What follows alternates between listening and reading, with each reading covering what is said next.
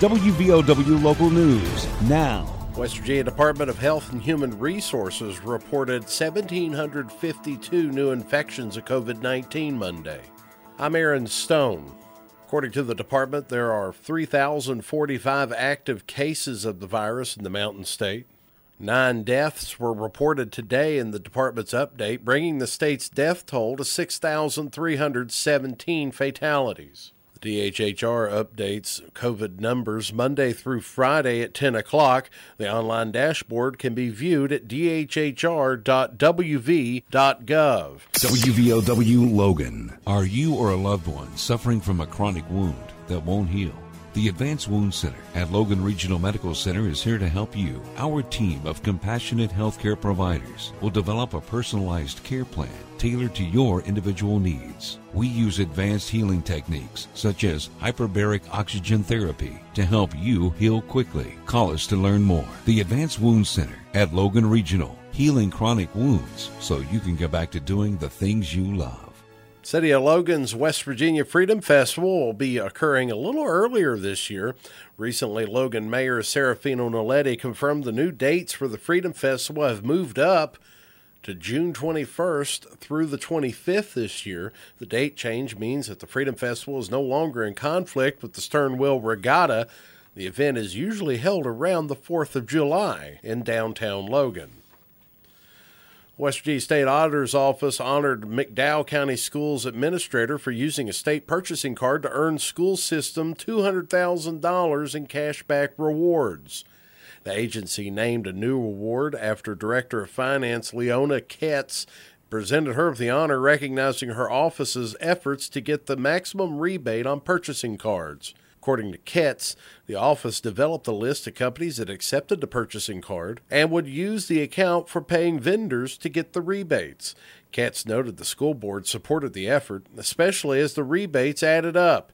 State Auditor J.B. McCuskey called the award an honor. A warehouse fire was reported at the Hobet mine site in Boone County Saturday.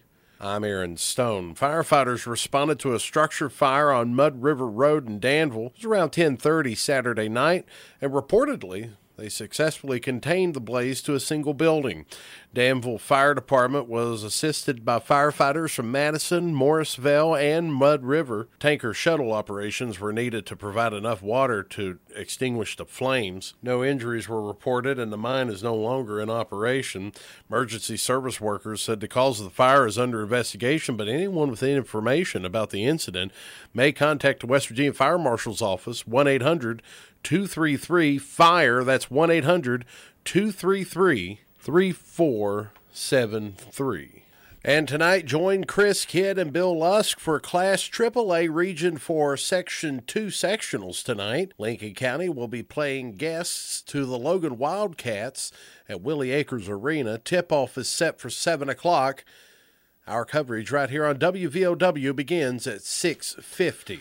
Logan Lady WIldcats claimed the Class AAA Region 4 Section 2 championship Friday against the Lady Pioneers of Wayne. Final score is 52-38. The Lady Pioneers had a 7-point first-half lead and had an answer for every run Logan made. Time after time, Wayne answered with a basket after Logan had drawn closer and closer to the Lady Pioneers. Wayne appeared to have the momentum heading into the final quarter, holding a slim 30-28 lead. The game would stay that way until Emma Elkins sent the Logan faithful to a frenzy with 3 from the right corner just in front of the Lady WIldcats bench to give Logan a 31-30 lead with 7 minutes remaining to play. Elkins' 3 was just the start of things to come for the Lady WIldcats as they scored the first 11 points of the fourth quarter to take control and pull away from the Pioneers for a 52-38 victory Friday night at Willie Acres Arena.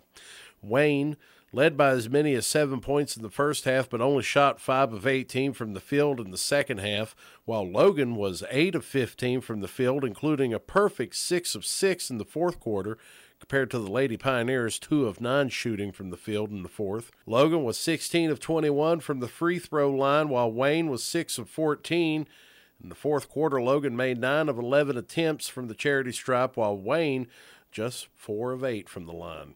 Brooke Adkins, Michaela Stacy, and Jasmine Tabor. They led Wayne with 9 points each, and Lene Brooks added 7.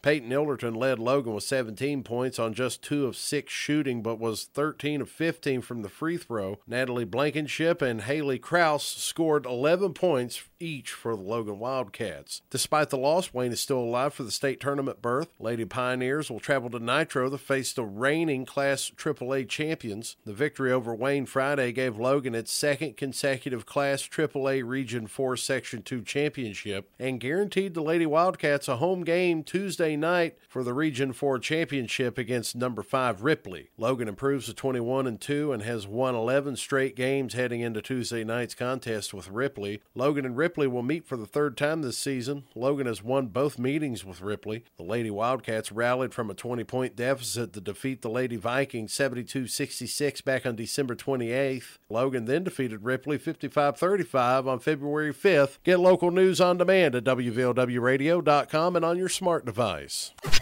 Here's the Coalfields forecast from the Storm Tracker 13 Weather Center. This is Storm Tracker 13 meteorologist Joe Fitzwater with a forecast across the Coalfields.